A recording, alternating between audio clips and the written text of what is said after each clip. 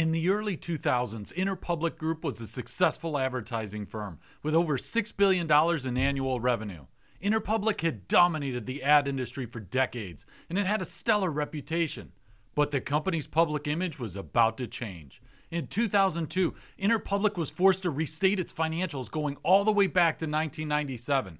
In 2002 alone, the company had overstated profit by 496%.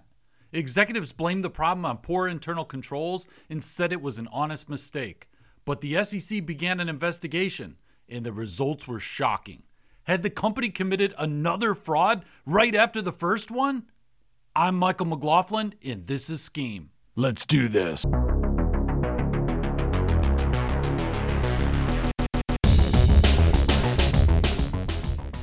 In 1930, two companies merged to form the largest advertising agency in the world, McCann Erickson. Several decades later, this company would carry out a very innovative restructuring plan. It divided itself into several business units, which operated as part of a single holding company called the Interpublic Group of Companies. Today, most large advertising agencies follow this same business model. Interpublic continued to grow over the years, mainly by acquiring other ad agencies. By 2008, Interpublic owned over 600 agencies in 130 countries, and McCann Erickson was its largest subsidiary, accounting for as much as 50% of Interpublic's revenue. Now, both Interpublic and McCann had a dark culture. They focused on hitting profit targets by whatever means necessary. Here's how it worked. Each fall, McCann asked its agencies to submit profit targets. McCann would either accept or reject those profit targets. If McCann rejected an agency's profit target, the agency then had to come back with a more ambitious, even higher profit target. But that's not all. McCann would revise its budgets in the spring and summer, raising the profit targets even higher and calling them stretch targets. But remember, McCann is a subsidiary of Interpublic, so McCann had to submit its own profit targets to Interpublic. Interpublic would either accept them or reject them and request an even higher target.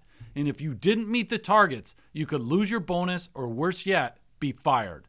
This constant pressure to meet profit targets created the perfect environment for fraud. To explain the fraud, we first need to discuss something called intercompany transactions. McCann owned hundreds of ad agencies, and these agencies often entered into transactions with each other. For example, one agency might provide services to another agency. This would result in revenue for the one agency, but an expense for the other agency. Since the agencies are all owned by the same company, a $100 increase in revenue and a $100 increase in expenses would cancel out and have no effect on the company's overall profit on a consolidated basis. But here's the catch. Sometimes there were imbalances. One agency would record $100 of revenue, but the other agency would delay recognizing the $100 expense.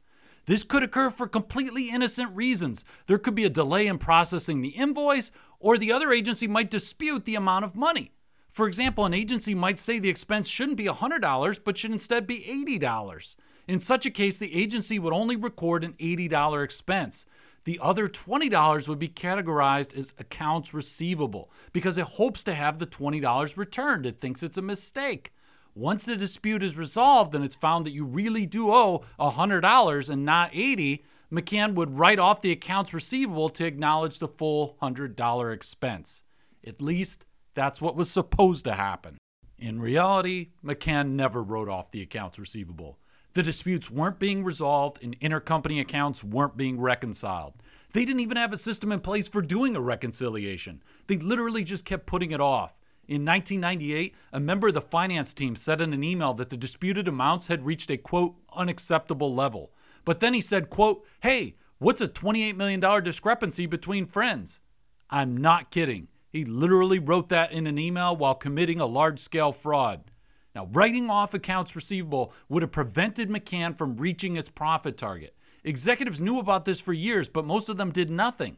The finance director for McCann's Europe, Middle East, Africa region must have had some kind of conscience because this guy resigned. And in his resignation letter, he said he had brought up the write-offs to his boss, only to be told, quote, not to discuss these matters further. With no finance director, the Europe, Middle East, Africa region had its COO handle the finance duties. The COO had no training in accounting whatsoever, but that was totally okay because he had a willingness to commit fraud. He then told the finance team, quote, the stretch goal is not a goal. It is a mandate, and we are the people who make it, by whatever means we can dream up. So you're probably wondering how the fraud was ultimately discovered. Well, Interpublic had a really rough year in 2001. The advertising market was in a downturn, and Interpublic was having problems related to one of its acquisitions. Thus, Interpublic decided to take a large restructuring charge, which included the cost of layoffs and lease termination fees for that problematic acquisition. McCann's Europe, Middle East, Africa region spotted an opportunity. They could finally take the write-offs that they'd be putting off for years by just lumping them in with the restructuring charge. The company was having a bad quarter, so executives weren't going to hit their profit targets anyways. It was the perfect time to recognize the write-offs. Interpublic's CFO said it was like having, quote, Christmas in July. But there was a problem. The company's auditor, PwC, said it would be a violation of GAAP for the write-offs to be included with the restructuring charge. PwC also said there had been, quote, a fundamental breakdown of internal controls at McCann.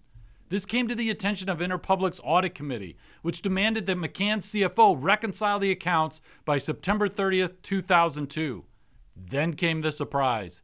Few people had realized how big the write-offs really were. Interpublic would have to restate its financials going all the way back to 1997. The company issued a $181 million restatement, with $101 million of that related to the intercompany transactions. Now, after all this, you'd think Interpublic would be eager to get a fresh start. They could put all the fraud behind them and focus on growing the company. But no, Interpublic immediately became involved in another fraud. The SEC launched an investigation, the CEO resigned, and the company went through 4 CFOs over the next few years. It was a mess. PwC and teams of forensic accountants tried to piece together what happened. It turns out Interpublic had overstated its profits again, but this time the fraud was more complicated. First, Interpublic recorded revenue for AVBs that should have been returned to clients. AVB stands for Agency Volume Bonification. AVBs are rebates that companies like Interpublic receive when they buy a large volume of advertising from a media company. Interpublic was supposed to pass these rebates on to their clients, but they failed to do so. Second, Interpublic improperly recognized the profits of companies it acquired. If your fiscal year end is December and you acquire a company in August, you can include the profits earned by the company from August to December in your consolidated income statement. But you can't book profits that occurred prior to August since you didn't own the company then. But that's what Interpublic did. They booked the full year, recognizing profits that occurred before they had even acquired the company. Third, Interpublic had reduced expenses by capitalizing some of its earnouts as goodwill. Earnouts are a type of contingent consideration that are part of acquisitions. The acquirer, in this case Interpublic, will agree to make an additional payment if the target company achieves certain financial goals after the acquisition. The SEC said that some of the earnouts were really a form of compensation and that they should have been expensed instead of capitalized. Interpublic initially said these were all honest mistakes that occurred because of the company's, quote, extensive global presence. But the firm later admitted it was fraud and it fired several employees. Interpublic now found itself in the embarrassing position of having to restate its financials yet again. The restatement forced the company to recognize an additional $420 million of expenses between 2000 and 2004. In 2002, for example, Interpublic had reported a profit of nearly $100 million when its true net income was just $16 million. The constant scandals were taking a toll. Interpublic lost some of its biggest customers, including Bank of America and Lowe's. And some of Interpublic's senior managers decided to leave. They were tired of all the fraud and deception. They wanted to work for an honest, values-based company like Enron. I'm just kidding. Enron had already committed an accounting fraud, imploded, and gone bankrupt by then. The executives had to settle for jobs at Toys R Us. After concluding its investigation, the SEC accused Interpublic, McCann, and 2 executives of fraud. Everyone settled with the SEC, neither admitting nor denying the fraud. McCann agreed to pay a $12 million fine, while the executives were fined a grand total of $75,000. Given that the company had to restate nearly a decade of financials, I'd say the company and its executives got off pretty easy. So how did all this happen? One reason is the lack of internal controls. It is absolutely inexcusable that a large publicly traded company like Interpublic didn't have a formal policy for reconciling intercompany transactions. They clearly knew they should do it, as they emailed each other about it each year. but it wasn't explicitly stated who was responsible for carrying out the reconciliation, and clearly no one did. They just kept kicking the can down the road. And as the write-offs grew larger, the incentive to ignore them grew even stronger. No one wanted to do the right thing and just take the write-offs because it would cause them to miss their profit targets. Which leads us to the second issue. There was a serious problem with Interpublic's culture. Giving someone an unrealistic target and telling them that their job depends on them hitting that target is a recipe for unethical behavior. As the COO himself said, their job was to make the numbers by whatever means we can dream up. That is a culture of fraud. But I also think that Interpublic's auditor, PwC, deserves some of the blame. They made statements about Interpublic's weak internal controls for years, but they continue to sign off on the company's audits. Now, if you're wondering what happened to Interpublic after all these years, it's still around. It's one of the big 5 advertising firms, and it had 54,300 employees at the end of 2019, when it reported a $674 million profit on $8.6 billion of net revenue. The company's had to change with the times, though. Digital advertising is now a major focus. To help its clients show more relevant ads, Interpublic has been investing in consumer data. In 2018, it acquired Acxiom's consumer data division for $2.3 billion. There are serious privacy concerns for firms when it comes to consumer data, particularly after Facebook's data scandal with Cambridge Analytica. Hopefully, Interpublic will show more integrity with people's data than it did with its own financial statements. If not, you might see the company in the news again. I'm Michael McLaughlin, and you've been listening to Scheme.